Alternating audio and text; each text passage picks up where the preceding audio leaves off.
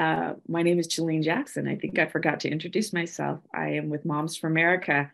I have been with Moms for America for over a decade. I have been teaching these classes for Moms for America. I've been teaching them in my little neighborhoods that I've lived in around the country. I've attended classes the other women have taught. So I understand the power of women gathering together to share experiences and to teach one another and to pray, because the Spirit of God, it immediately comes to his choice daughters who call upon God to help them to learn and to understand these things that are going to be able to arm up our rising generation. So, hey, before we get started, I just want to remind everyone, if you haven't signed up, make sure you do. We're starting tomorrow this 12-week series of the Cottage Meeting series, we just call it. It will be every Thursday, 8 Eastern Standard Time. Okay, so if you're living in a different time zone, compute that to what it will be. They're 1-hour classes, and it's really on how to implement, how to teach your children the things that we're learning.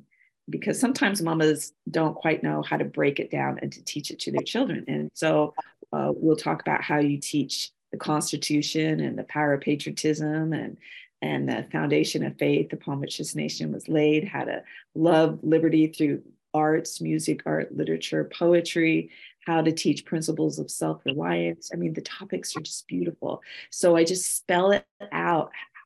How do we teach what we're learning today about the Constitution? How do we break it down and make it applicable to children of all age groups and grandchildren? And so really it's how do we raise up this next generation of patriots to love America so that they will perpetuate these ideals that were given to us, that were struck off by the hand of God, our founding mothers and fathers said. So I'd love it if you join with us. And grandpas, children, teenagers, it's in the evening time, so it's easy to scoop up the family and have them sit and listen. Maybe they can do their homework while they're listening to this seminar or coloring, or you can be, doing dishes at the dish sink. But anyways, it's a great series, and so I hope you'll join us. That's tomorrow. Okay, so we finished last week, God's Hand in Building of America. Now, if for some reason you're coming fresh to us today, this is your first class as we're starting our seminar 2, it's okay. Really, these seminars are standalone, but you'll want to go through the beautiful content in the seminar 1. All these classes are recorded. It takes 4 hours to get through a seminar. We have 4 1-hour classes over the course of a month. So we are starting our seminar 2. Hopefully you have your books and the Charter of Freedom. The Founders Charter of Freedom, which is another name for the Constitution. Okay, so the last month we talked about how God used little Joan of Arc and Christopher Columbus and the Pilgrims, to establish this land and to prepare it for those that would come. And then all the grievances and injuries that at the hand of Great Britain caused Samuel Adams and the Sons of Liberty to rise up, our father of the Revolutionary War, and the genius of Thomas Jefferson to write the Declaration of Independence, breaking off from England, and then that Revolutionary War and the courage and vision of George Washington, and then the miracle last week of the Constitutional Convention of these 13 independent little states coming together with their 55 delegates. And there were dark days of disagreement, that 4 months in Philadelphia where they went back and forth, and delegates were starting to get offended and leave. And then Benjamin Franklin, the oldest delegate, stood up and petitioned the group to pray. And James Madison, taking copious notes every day of the proceedings of that Constitution. He really was the best and most able political leader. And James Madison would go on to be known as the father of the Constitution. I have people walking around me here making noise, but welcome. This is my home, by the way. This is my front room. I've invited Thomas Jefferson today to be a part of our class. I just love, if you come to my home, I have a bust of founding fathers and all the inspired documents on my wall. And so I just love the spirit of these great I need a bust of a woman. I've got to find like Martha, one of the Marthas in my home, because without their good women by their side, these men could not have done what they did. And that's true for today as well. I just want to remind you that we uphold our men so they can uphold the family. These women upheld their men so they could uphold the nation. And so don't think that your role and assignment is any less than what some of these men of history or even today our husbands might be doing. Okay, so we had 39 of the delegates of the 55 delegates signed from each state in September of 1787, the Constitution. And so now it was their duty to win the hearts and minds of the states and the people. And so primarily it was Alexander Hamilton, John Jay, and James Madison that wrote these articles in the newspapers, convincing them and explaining to them about this new government. And those articles would go on to be known as the Federalist Papers that detail, what our founders meant for this new constitutional government. So 9 out of the 13 colonies adopted, they agreed, they ratified the Constitution, and it went into effect and ultimately went into effect, adopted. So it was ratified by the 9 in 1788 and adopted by all. Rhode Island was the last state to sign on. In 1789, that was the same year that George Washington was sworn in as president of the United States. A few years ago, my husband went with Glenn Kimber, who helped to write this Healing of America seminar. His father was Cleon Skousen, who wrote the 5,000-Year Leap, which you will hear me talk about a lot, these 28 principles that our founders used to form this country. So my husband went with Glenn to speak at a Lincoln dinner. Have you ever been to a Lincoln dinner? Every state has them, patriotic, usually conservative crowd. This Lincoln dinner was in Washington State. About 300 people were there. Glenn Kimber was speaking to this group. Now, my husband told me this story. I was not there. And he said, Dr. Kimber said, "Who loves America? Yay!" Everyone, cheered. "Who loves our founding fathers and the Constitution?" Woo-hoo. Everyone cheered. And then he said, "How many articles and amendments are in the Constitution?" There was a few little chirps, 27. And then he said, "How many amendments did our founding fathers give us?" And it was crickets. It was silent from this group of people that, purported to love the Constitution and our founding fathers.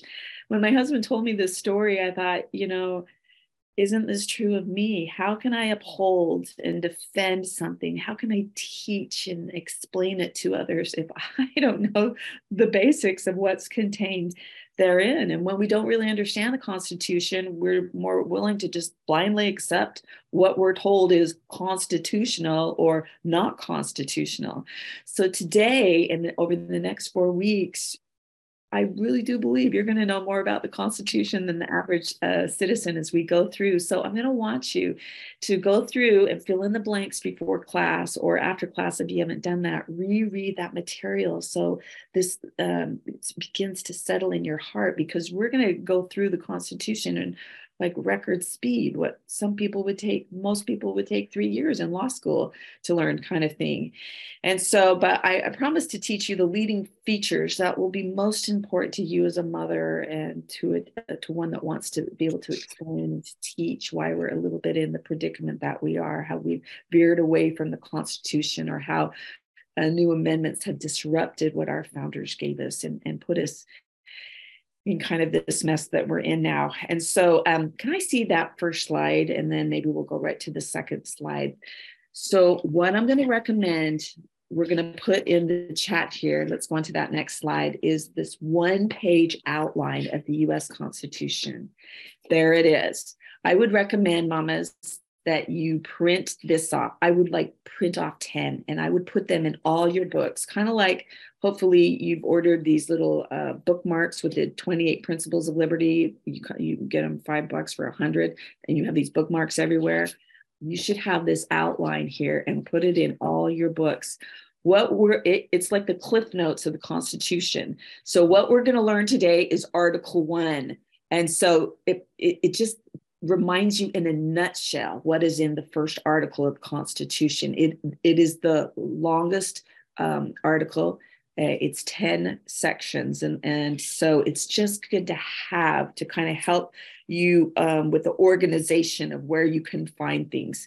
All right. So this will be a really great resource that you'll want to have that outline. So the United States Constitution is the oldest written national constitution still in use today. Did you know that? We're obviously not the oldest country in the world, but this is the oldest national constitution still in use today. And it is also one of the shortest, about 7,000 words. It's very straightforward and it's simple, I think. It establishes the three branches of government: legislative, executive, judicial. And we're going to talk about just first article today, the legislative branch.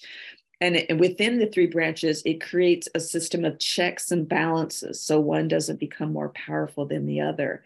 Now, some of those checks and balances have been removed. So, the executive branch is the most powerful branch, most powerful office in the world. And our founding fathers never intended for that to be. But what our founders gave us, they perfectly balanced each other. They had checks and balances on each other. The courts, not so much. And they were worried about they didn't have enough checks on the courts. And we'll talk about that next week when we talk about Articles 2 and 3. But, so they didn't want one branch to dominate the other. And this system is really what defines American government that was so unique to the governments of the world at that time. So today, let's see the next slide. We're going to discuss just article number 1. There are 7 articles and 27 amendments. We are just studying article number 1, Leg Cesar.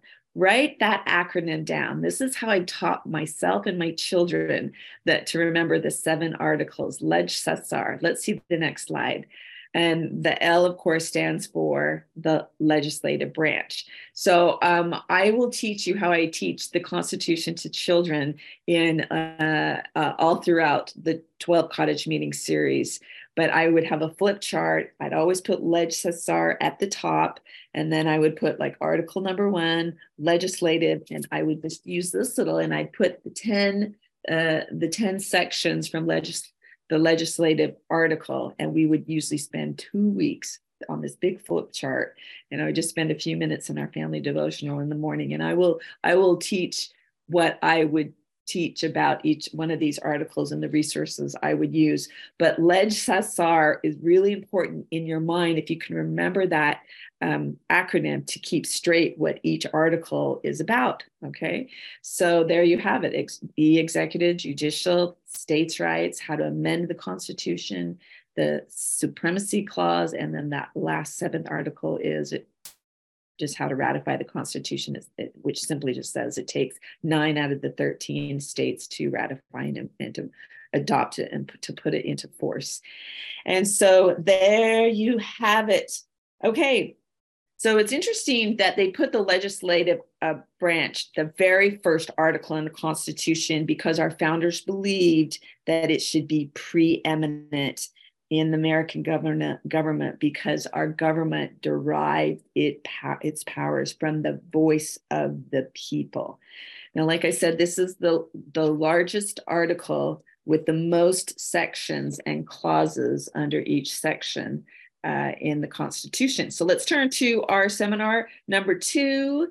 And remember, all the answers to the fill in the blanks are at the back of our keys are at the back of each seminar. So that's where you get your answers to fill in the blank.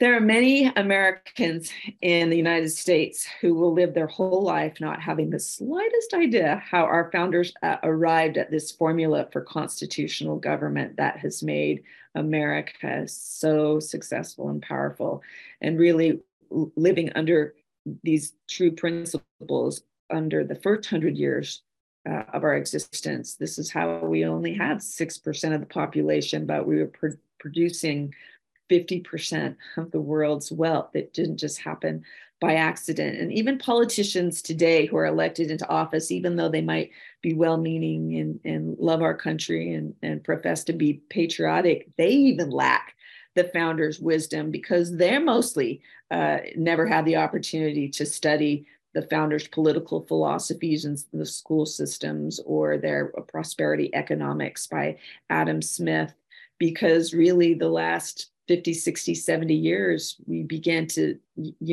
remove these faith stories of our founders and to remove God from the school systems. And so, a lot of our current politicians came under a school system and a university that taught the inherent evils of capitalism or, the intolerance of having moral standards or beliefs. And so they even are ignorant in the founders' wisdom.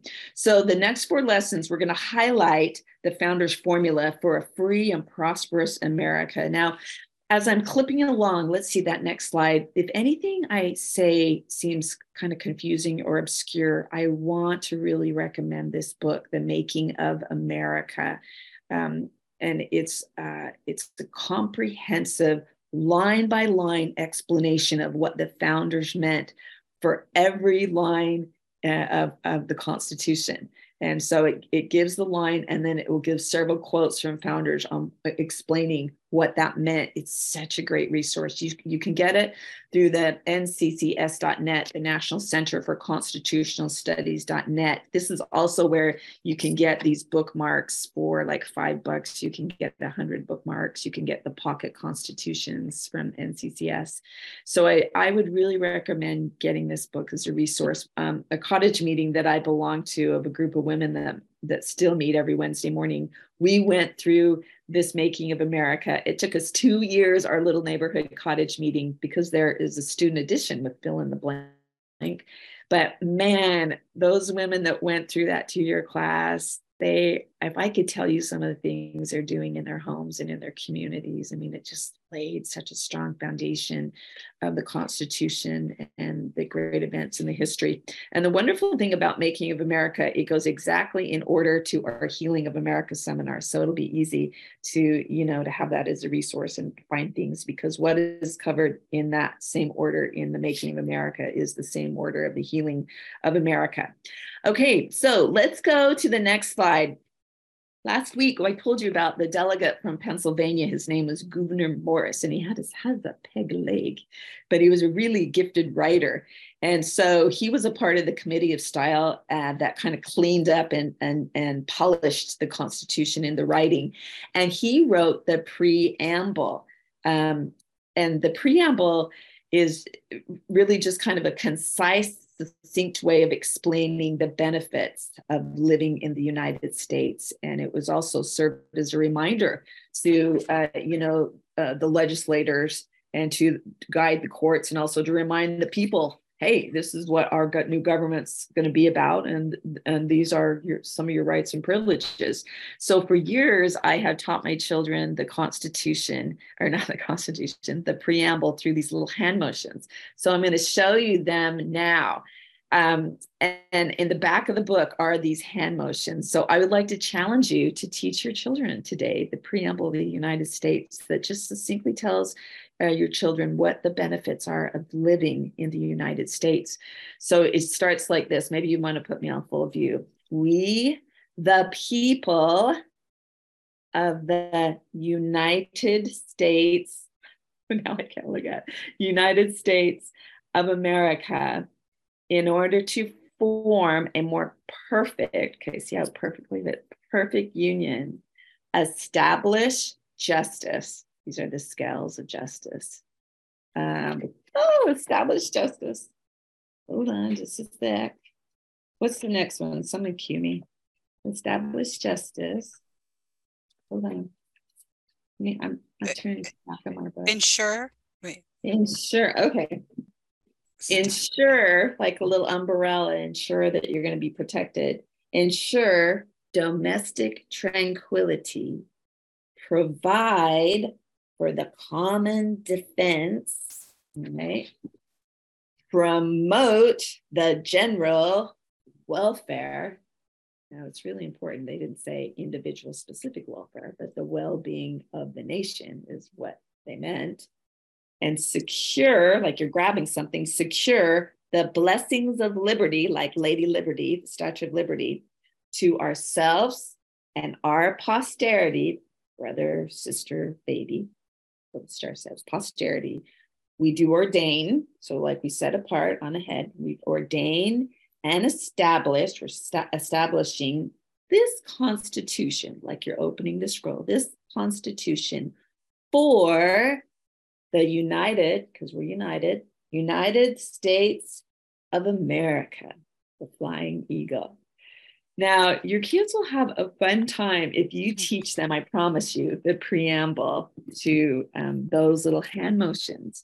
And my kids, for years, I had taught, and I stopped doing it this year because I did it for so many years. I just have one child left. But obviously, I need to pick it back up again. But once you teach your child something, even if you do it for a year and then you don't do it for a year, if you go back to doing it, they will pick it up just like that. And those hand motions are so good. In the back of the book of Seminar 2, it also tells you exactly what each line means, the founders intended. So I'd go back and read that as well. So the preamble is really a wonderfully succinct introduction to the content of the Constitution, and really every American should learn it. Okay, so article number 1, the legislature. It has 10 sections. It is the largest of the 7 articles, and basically it just creates the laws. And we have a 2-house system. Let's see that next slide. It says all legislative powers contained hereon are granted and vested in Congress. And it gave the people the right not to be subjected to any federal law unless it had been approved and reviewed by the majority of the people's representatives. You know, that's why you could really refute executive orders and Supreme Court decisions, because the law upon which we are, by law, in the Constitution, we need to uphold are the ones that have been put forth by the people that we have voted into office, our representatives right there. All right.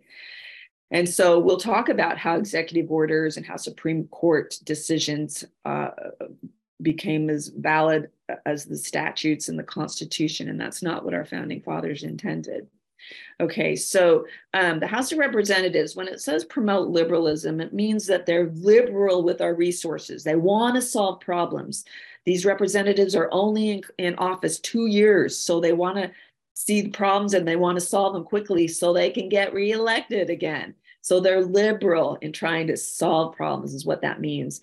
And the states are to determine the qualifications. They are elected by the people. States determine the qualifications of the voters, which means that what that means is that the states were actually allowed in the Constitution in this section 2 who would vote. So 20 states before 1920, when women federally were given the right to vote according to the Constitution, 20 states already had women voting, because in the Constitution it says it's the states that decide who can vote. And so we didn't necessarily need the 19th Amendment in 1920, but nevertheless, we had it. And I think eventually every state would have hopped on board and had women voting. But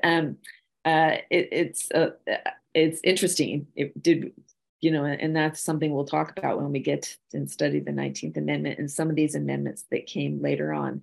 But anyways, back to the House of Representatives, their qualifications. They have to be 25 years old. There's currently 10 members of Congress that are in that 26 to 34 range, young. The youngest member of the House is a fellow from Florida. His name is Frost, Maxwell Frost. He's a Black man, 26, Democrat from Florida.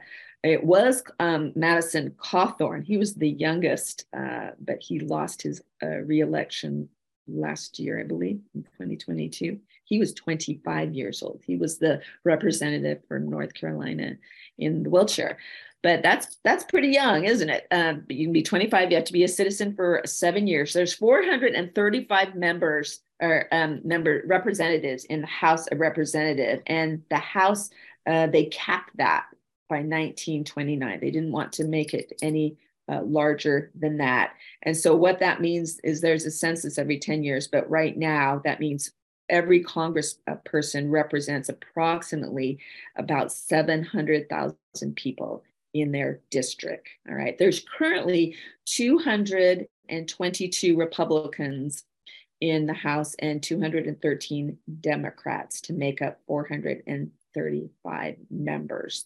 All right. So the Republicans control the House. That means the Speaker of the House is the Republican. Remember all that controversy getting him reelected recently, and that is Speaker McCarthy, and he is a Republican, of course, from California. He's 58 years old.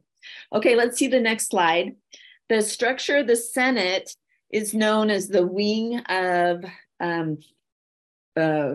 conservatism, meaning they the wing of resource. They ask, wait a minute, can we afford this? And does it infringe on our rights?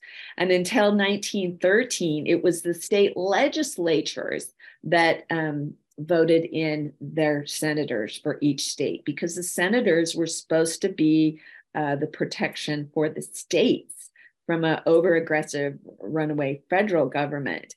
Now, in 1913, all that balance of power changed with the 17th Amendment, which then removed the state legislatures electing the senators for the states, but gave that right to the people.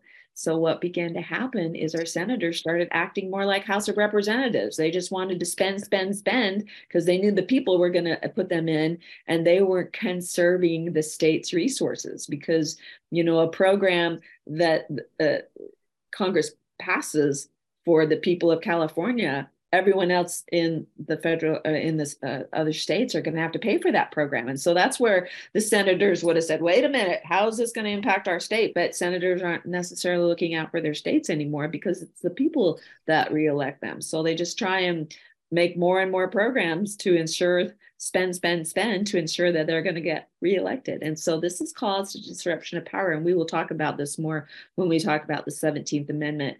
But you know, and that's the reason why George Washington had this conversation with Thomas Jefferson when Thomas Jefferson came back over from Europe after serving as a minister after the Constitution was written. He asked, well, why do the senators stay in 6 years and the representatives 2? And George Washington explained, it's like pouring, you know, hot tea into a saucer.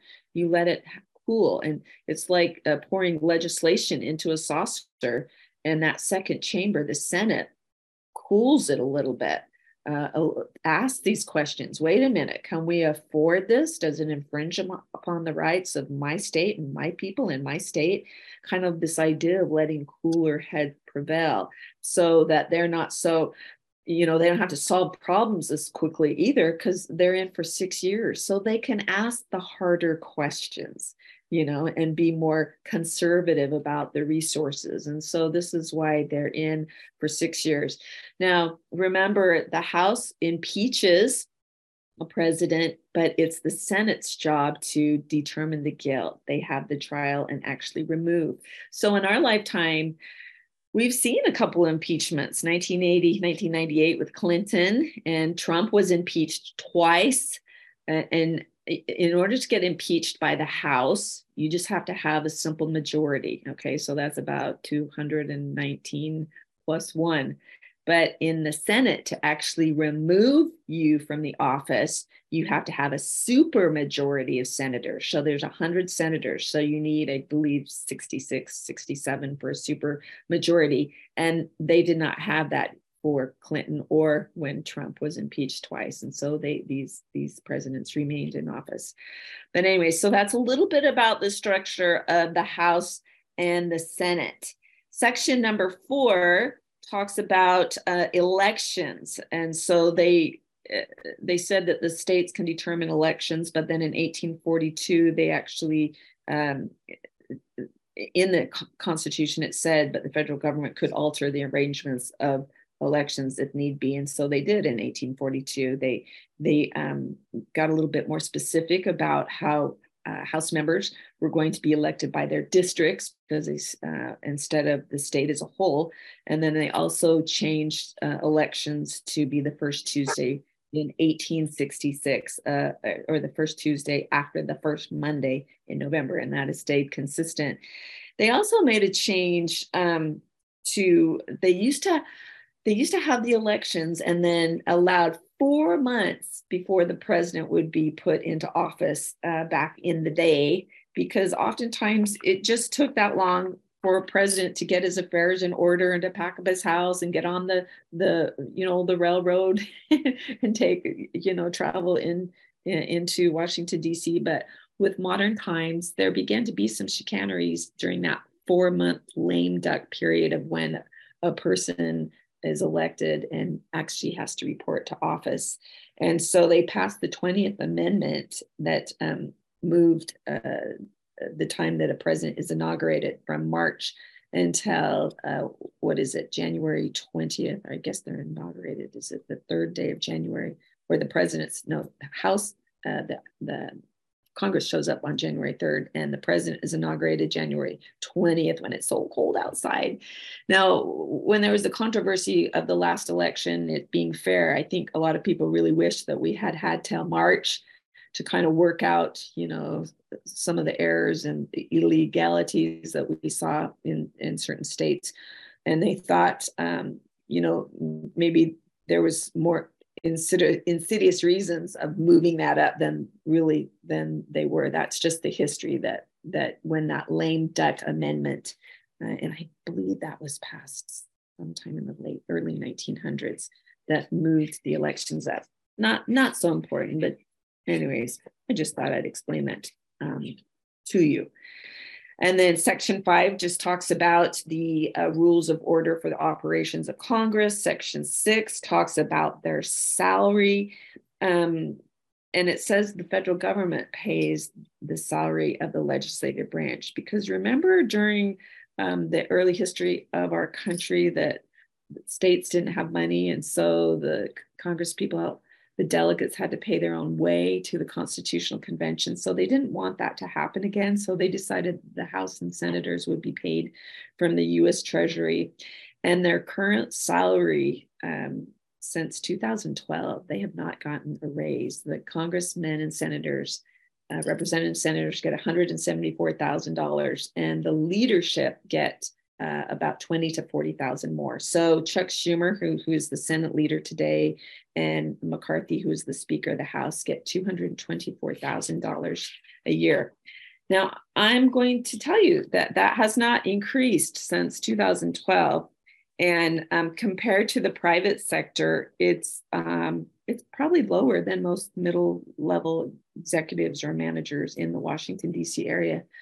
So, I know members personally that live in their office because they still have to maintain their residency in their home state, and a home or an apartment. Oftentimes you will find 6 house members living together in like a 3-bedroom apartment on the house because it's expensive, and they use the shower facilities and in the gym, in the Capitol's gym, to bathe. So,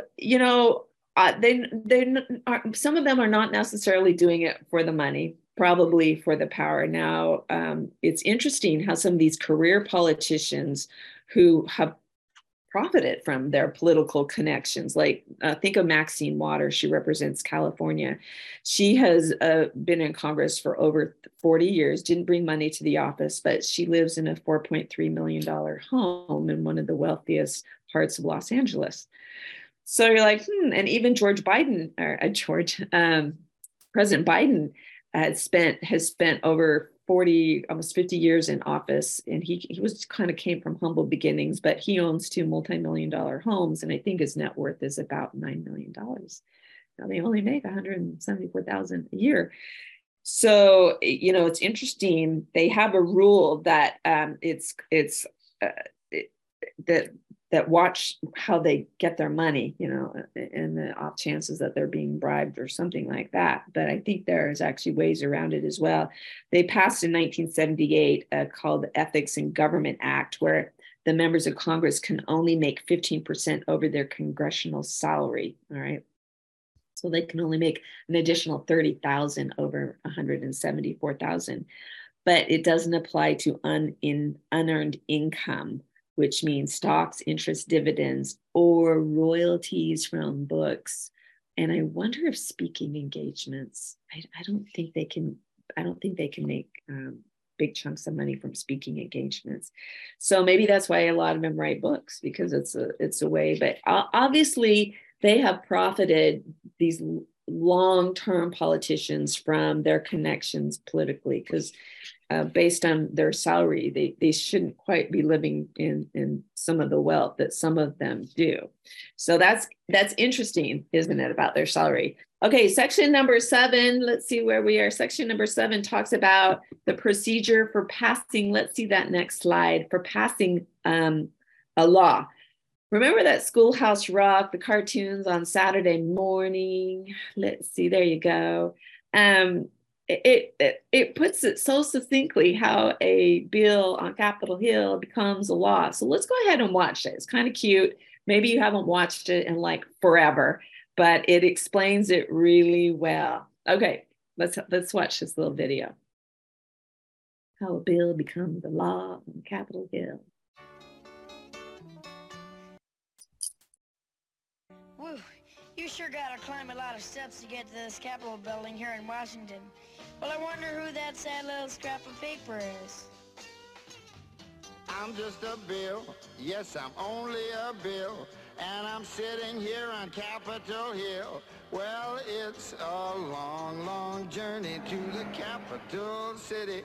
It's a long, long wait while I'm sitting in committee, but I know I'll be a law someday. At least I hope and pray that I will, but today I am still just a bill.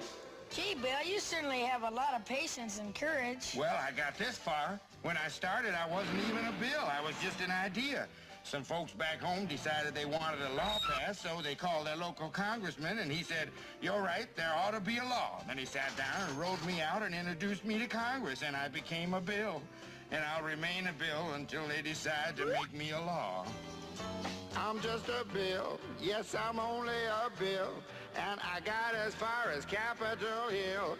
Well, now I'm stuck in committee, and I'll sit here and wait while a few key congressmen discuss and debate whether they should let me. Sorry about that. I am still just a bill.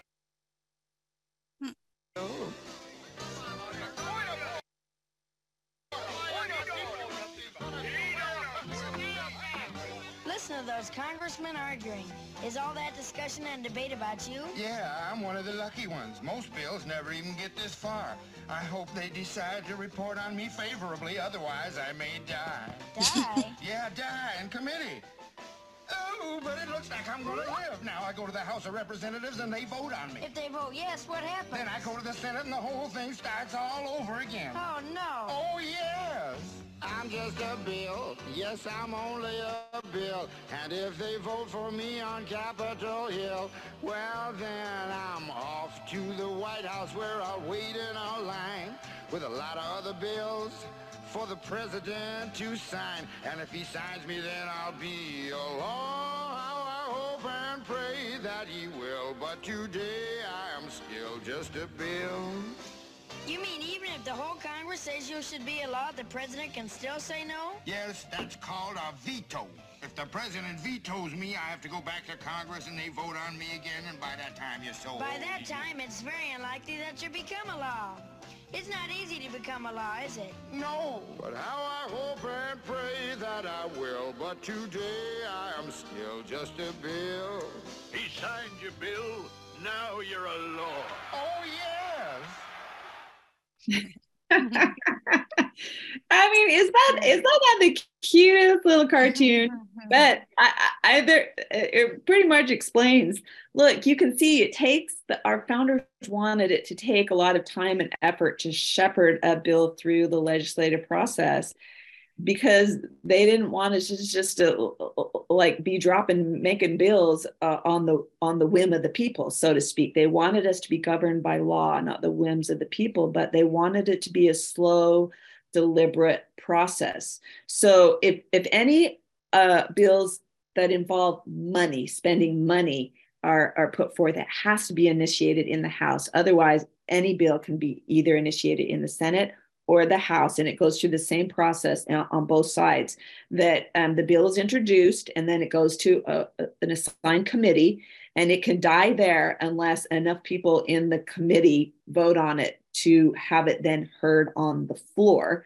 And then they kind of discuss and amend, and then they vote on it, and then they have to send it to the other house to go through that same process. And if the other house makes any changes or amends what the house that it just came from sent it to, then it has to go back and over to that originating body, and it has to go through that process again until they can vote on unanimously a vote. And I believe it is 2/3 of the House and the Senate vote on it, and then they send it. I don't know why I don't know that. To the president, and he has 10 days to consider that. And if he doesn't take any action, it immediately goes into law unless he vetoes it. And if he vetoes the bill, that the Senate and the House with 2/3 agreement from both sides, if he vetoes it, then they can overrule that veto if 2/3 of the House, that's 287 members, and 2/3 of the Senate, that's 66 members, they can override his veto. You don't often see that. And nowadays it doesn't get to that point because the president knows exactly what's going on. He has his lobbyists in Congress. And so he's letting the Congress know that he's not pleased. He wants to change it. So we don't see as much vetoing as we have in the past, but that was a check and balance on the president and on Congress there, that veto. Okay, section number 8 is very important because that tells you the 20 powers that the states were willing to delegate to Congress. Now, remember that weak Articles of Confederation that they worked under in the beginning of our nation in 1776 to about 1787. We almost lost the Revolutionary War because it just didn't give enough authority or power to the federal government to perform its legitimate functions. And so let's discover which powers the states were willing to give to the federal government. It's called the 20 enumerated powers, and it's in Article 1, Section 8. They gave them the power to tax uniformly. Let's see number 1, the power to tax. And they wanted it to be fair. They used the word uniform, so not to excessively tax some or redistribute to others kind of thing. And they also knew that they could tax to pay for the defense government. Now, there's a clause in here that talks about the taxes could be spent for the general welfare of the whole nation as it carries out its duties to oversee the well-being of the nation. And they never intended for it to be spent for individual or special groups or special geographical areas.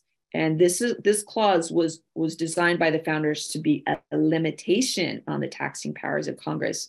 However, something happened when Alexander Hamilton was Secretary of Treasury under George Washington. He argued that this general welfare clause to tax was a clause to grant power to spend money for good causes, regardless of whether it was for local or special welfare or general welfare.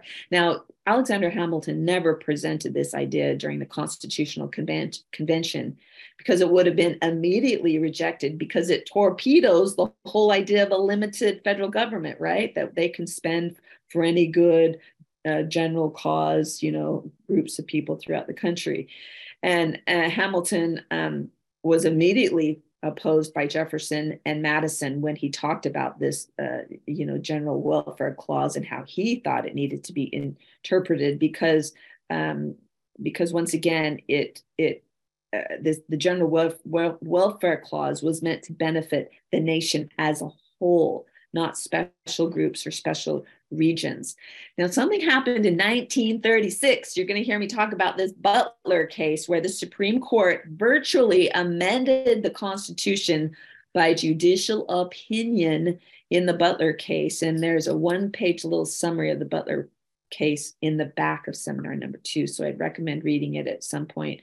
But Justice Roberts, not the same Roberts that we have today, this was 1936, and 4 other justices actually handed down a dictum that followed Hamilton's doctrine of taxing and spending for any cause that they deemed beneficial. And Hamilton's doctrine wasn't even a doctrine. It was just a kind of a concept or idea that Hamilton floated out there. And the court used that idea to rule in the Butler case, saying that the general welfare clause could be used for special dispensations or special groups, and hence ultimately it would lead to special programs being funded by the government. This really was an unconstitutional dictum that in 1936 that the Supreme Court put forth, and it really opened the floodgates of the U.S. Treasury to begin to unlimitedly loot and to put monies to special causes and to be exposed to special groups, buying them off to get special, exceptions or monies.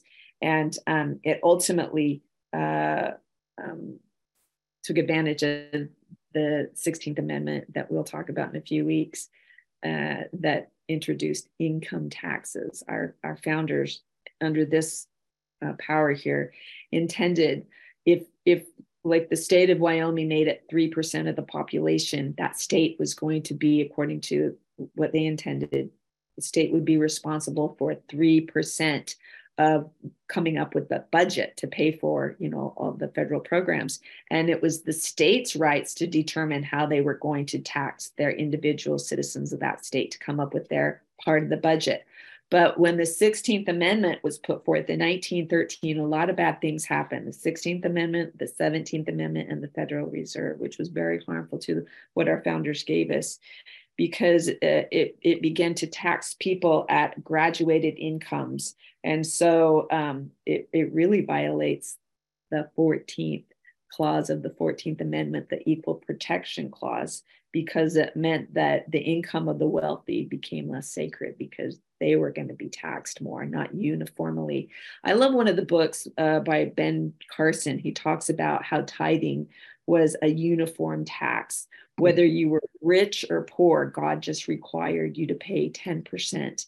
And that's what our founders intended, these taxes to be uniform.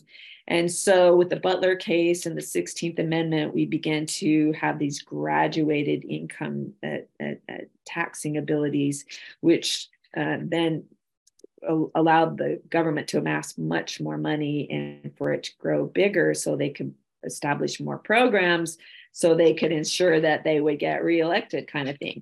And so you can see how this enumerated power has been misused by recent, the last 100 years, politicians, because maybe they weren't schooled in the founders' wisdom of what they wanted to be taxed and how people were to be taxed. Okay, the second enumerated power is to borrow money, that Congress could borrow money on the credit of the United States with the intention of us being able to pay it back, right?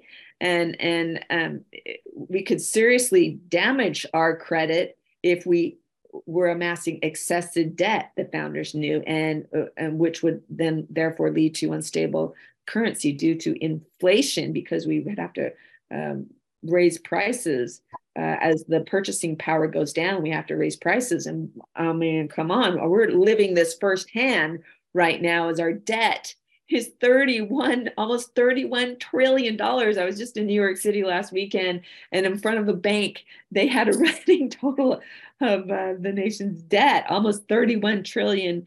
I mean, our founder Jefferson said that to borrow against the next generation was indecent and immoral. And so the way that we have continued to borrow without paying it back, one of our founding principles, our founders understood that the burden of debt was just as destructive to human freedom as was an invasion, subjugation by conquest. So they would be horrified how we've been willing to continue to spend, because we're setting up our future generations to be in bondage. I mean, debt is, they likened it to being invaded by, foreign powers. Okay, the third power is to regulate commerce. Now, this was one of the three compromises that we talked about last week. Congress shall have power to regulate commerce with foreign nations and amongst several states. But what has happened through the years is Congress has used it as we can get involved within the states, their commerce. Now, remember, they put forth this commerce clause because some of the southern states were charging more money for certain states, northern states, that they didn't like. And the northern states said, okay, we'll give you 20 years to stop the importation of slavery if we can, ensure that this commerce clause will regulate that certain states can't ping states they don't like and charge them more. Okay, so this was the compromise of the North and the South. But what has happened is the federal government has used this commerce clause to begin to regulate within the states, not amongst the states, but within the states. And they have, like OSHA, that Occupational and Safety Health Administration, that can come right into a state, right into a business and shut them down. We saw how the government harmed small businesses with all the COVID mandates and regulations, because they were regulating commerce within the states, within the businesses, which is not how the wording or what the founders intended. And then certainly we saw it played out with Obamacare when he had every person, every business was required to provide health care. And he was violating this commerce clause. And the Supreme Court actually, a few years after, in 2012, actually declared Obamacare unconstitutional when you force businesses or people to purchase health care. And so that has been misused, this commerce clause. Okay, we're on, oh my goodness sakes, we're only on power number 4. They can establish rules of naturalization, which is immigration. Power number 5, let's just clip away here. They can establish rules on bankruptcy. Power number 6, Congress can establish money, how to coin money. It was based on gold and silver. And boy, we strayed away from this monetary system in 1913 again, when the Federal Reserve abandoned the gold and silver standard. But this is what our powers the Congress had. And then power number 7, to fix standards of weight and measures, because there was fraudulent standards during the Revolutionary War. So to ensure a pound was a pound, or a mile was a mile, or a gallon was a gallon. Congress oversees that. Power number 8, to provide punishment for counterfeiting. Power number 9, to establish post office and roads. Power number 10, to grant copyrights and patents. Power number 11, I'm just clipping through these because we only have an hour, to establish federal courts inferior to the Supreme Court. And we'll talk more about that next week when we talk about the judicial branch. Power number 12, the right to punish piracies on the high seas or felonies and offenses against nations. Power number 13, it is Congress that has the right to declare war. But something interesting happened. Well, starting with the Korean War and then the Vietnam War, Congress did not declare those wars. It was the president as commander-in-chief as a commitment to the United Nations. And this really flew in the face of this power that it's Congress that declares war. And really, if Congress doesn't want a war, if they really had the spine and the backbone, they just defund it, because Congress holds the purse strings, okay, all right, to funding anything. But what has happened in recent years is members of Congress don't want to make these hard decisions. So they abdicate some of these 20 enumerated powers to the president, let him make the hard decision. And that certainly goes against what our founding fathers with the 25th principle said. They wanted peace and commerce and honest dealings, friendships with all nations, and entangling alliances with none. When you have presidents making alliances with other countries, then the enemies of that country now becomes the United States enemy. And so this is why they didn't want presidents to be able to declare war. Okay, power number 14, Congress has the right to establish rules dealing with captures on land or seas. They can raise up and support the armies. It's the Congress every year that puts forth the budget for the Army. All right, every year it has the Congress funds the military because they didn't want to be once every 4 years because they were worried possibly that a president could build up a large standing army during peacetime. But they also understand that the military has to be funded because, and this is one of their principles, if a free people is to be maintained, they have to stay strong, militarily strong. So even in peacetime, if other nations of the world know that we're fully funded and have all the equipment necessary, it doesn't invite sneak attacks when they know we're militarily strong. So it's Congress that provides the means to pass the military budget each year and also to raise up and maintain the Navy. That I think Power 16 is a little bit overkill because I think you understand the idea that they're putting forth in 15 and 16. Power number 17, Congress has the right to call up state militias to protect its citizens. So it's Congress, not the president, that calls up the military of various states. Oh boy, if you were here during the inauguration of Joe Biden, there was 25 National Guards and military. I mean, there was more military there for his inauguration than soldiers we had in Afghanistan and Iraq combined at that time. And Congress called them up for fear of whatever might have happened. And also state governors can call it the National Guard, flood control or search and rescue or riots or that kind of thing. In the times of emergency, a president actually can require states or Congress to grant him a waiver. It's called posse comitatus. Have you heard of that? To empower troops under his command, but then Congress always has to pay for it. But it's interesting that it is Congress's responsibility to call up state militia to suppress their insurrections. And maybe this is what they were worried about during the inauguration. It was very peaceful, but they had 25,000 military at that inauguration. Okay, power number 18, to have Congress shall have authority over the place of the seat of government. So they wanted Washington, D.C. to be a neutral, non-political territory. And so they made this 10-mile square area called Washington, D.C. to be designated as the seat of government. And they didn't want Congress to be vulnerable to the pressures of the political leanings of that host state. But something happened in 1961. They adopted the 23rd Amendment, which gave the District of Columbia 3 electoral votes. Those votes. I live in Washington, D.C. I live, a half a mile from the D.C. line, 15 minutes from the White House.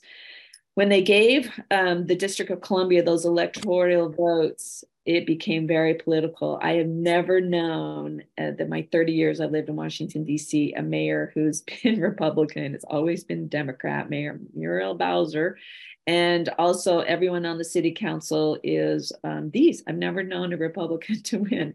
So isn't it interesting? It is the most politically leaning, volatile city. That's why when a Republican wins and becomes president and he has his inaugural parade, it's almost X-rated to take your children down to go to the parade because the protesters are there with their signs that are pretty profane and raunchy. And so really, Congress did not do a good job when they passed the 23rd Amendment and politicized Washington, D.C. because Congress got this idea because in our early history during Philadelphia, it was such there was violence and it was politicized when it was the temporary capital in Philadelphia. So they didn't want to have that experience, play out again. And so this is why they wanted DC to be neutral politically. Okay, Power 19, Congress can establish federal lands within a state for the erection of forts, arsenals, dockyards, and buildings. What happened, though, when the Western states later on began to come in to the Union? The government unconstitutionally withheld properties. So like when Alaska was made a state, 96% of Alaska is held by the federal government. So all states did not come in on equal footing, like the early 13 colonies and all the states that were purchased under the Louisiana Purchase. The federal government only owns about 1% of that land, but all the later Western states, great portions of their land are held by the federal government. And you can see by why those Western states, are always trying to get their federal lands back. And even said in the Northwest Ordinance in 1787 that all states coming into the Union were to be on equal footing. And so what the government has done and holding, I lived in Utah for a time, over half of the land in Utah is owned by the federal government. And so just imagine if the federal government would sell back these federally held lands to the states, the money that the federal government could make from those states, and those states then could begin to privatize, do anything they wanted with those lands. But the money that the federal government would earn, how we could pay down that $31 trillion from all this land that they own and control. It's an idea. Okay, power number 20, to do whatever is necessary and proper. Some scholars say this clause is known as the elastic clause. They've taken advantage of this. Congress can do whatever is necessary and proper to carry out the 20 enumerated clauses. And so this has been misinterpreted and changed from what the founders originally intent is. They've sometimes evoked this 20th power to do some of the things that, this is why our founders said that the leaders needed to be virtuous and morally strong to adhere to the intent, the original intent of what the founders meant. Okay, section number 9, and I'm not going to have so much time to talk about it, and it's so interesting. It's the slavery issue. It was going to be just a few areas in which they were going to restrict the federal government, and one of them was on the slavery, because this was part of the compromise, the 3 compromises in the Constitution, that they were going to allow for the importation of slaves for 20 years until 1808. Now, it was the consensus of the states during the convention that slavery was on its way out. And even in the South, only 1 out of every 17 households owned slaves. But because the slaves were considered property, many of them were mortgaged to the European banks, and it would have put the Southern slave owners, homes and properties at economic peril if they just did away with slavery. And so they gave them 20 years to phase out the importation of slaves. And my husband gives the best 1 hour. This is my husband, that handsome Black fellow under the Thomas Jefferson Center website. It's an hour, Slavery and the Founding Fathers, dispelling the smear campaign waged against the Founding Fathers. And he explains, it's so wonderful to have a Black man explain, slavery and our Founding Fathers and defending the Founding Fathers. It's really good. And how the enemies of our founders tried to misconstrue that 3/5 clause, saying that, the founders only thought slavery's Black people were valued, not even valued as a whole human life. And that has nothing to do with that 3/5 clause, which you can find in this first article in section 2, clause 3. And it really had everything to do with representation.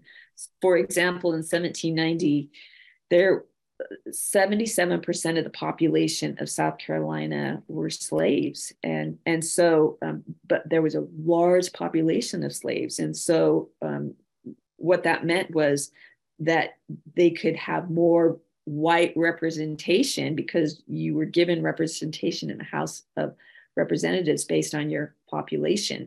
And so what it could mean were those Southern states could have more representation in the House of Representatives, which could possibly ensure that some form of slavery, be protected throughout history if those southern states had, the highest levels based on the count of the slaves. And so they made that 3/5 clause just for the purpose of representation, not placing a value on the lives of the slaves.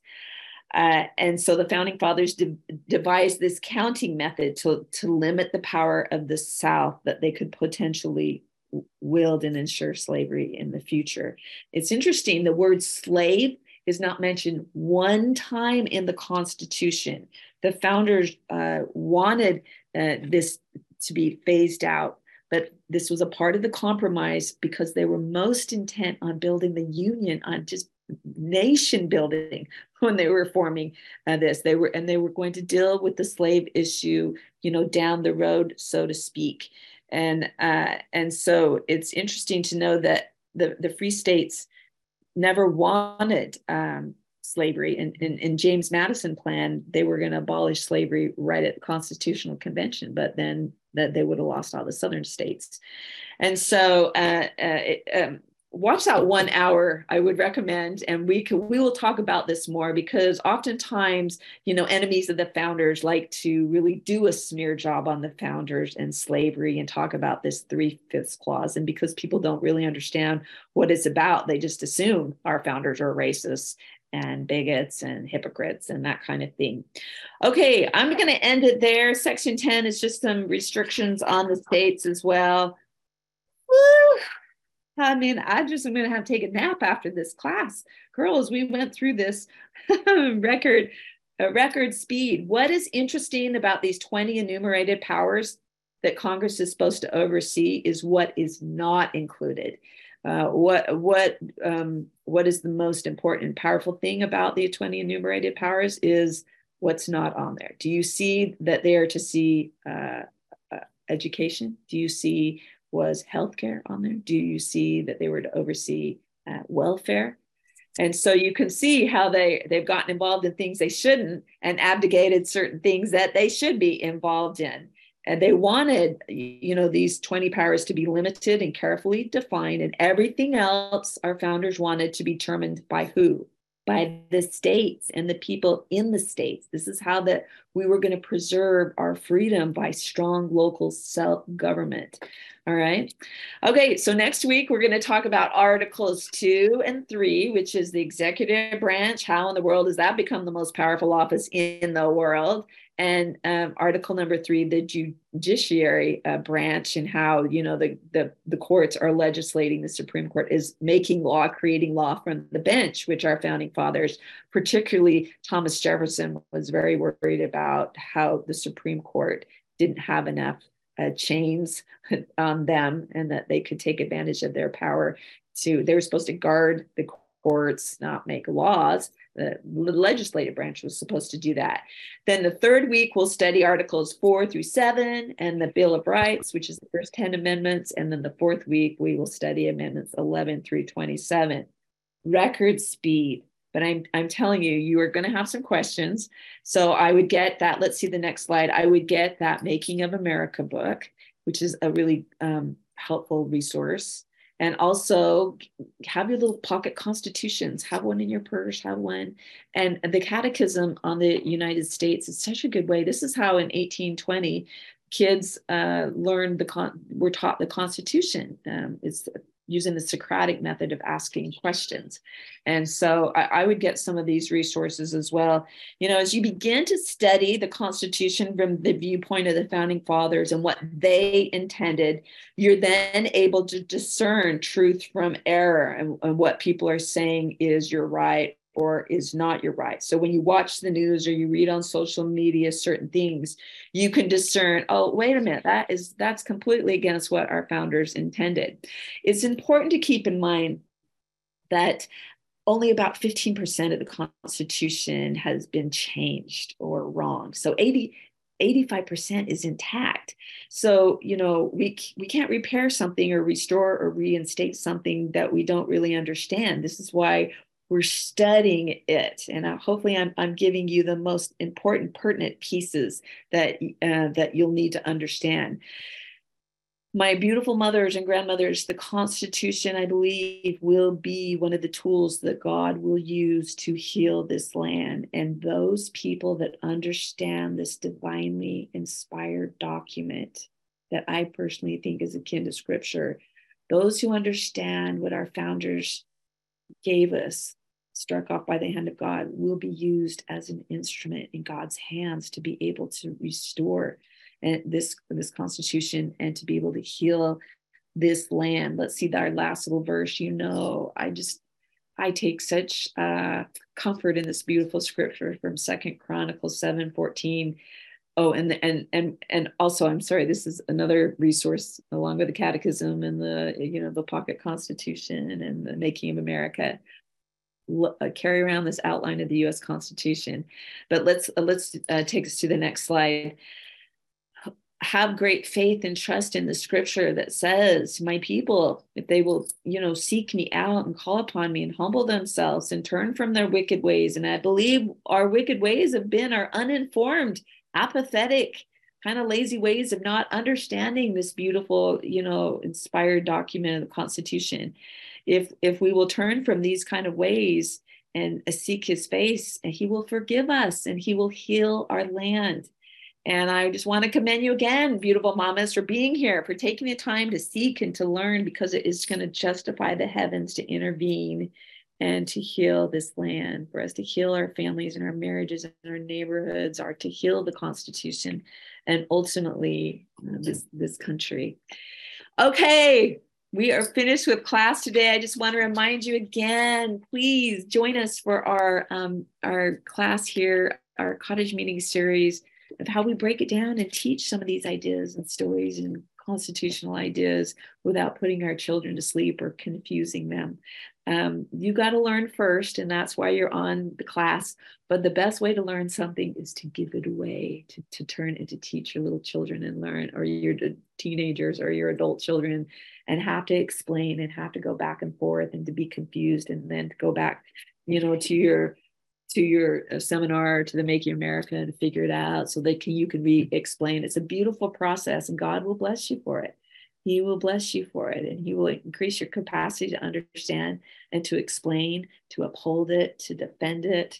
And when you go and speak before people, you will speak on principle, not on emotion, and you will be powerful because principles are eternal and they transcend parties and politics. These principles, these tried and tested principles that we've had great success when we lived under them. So anyway.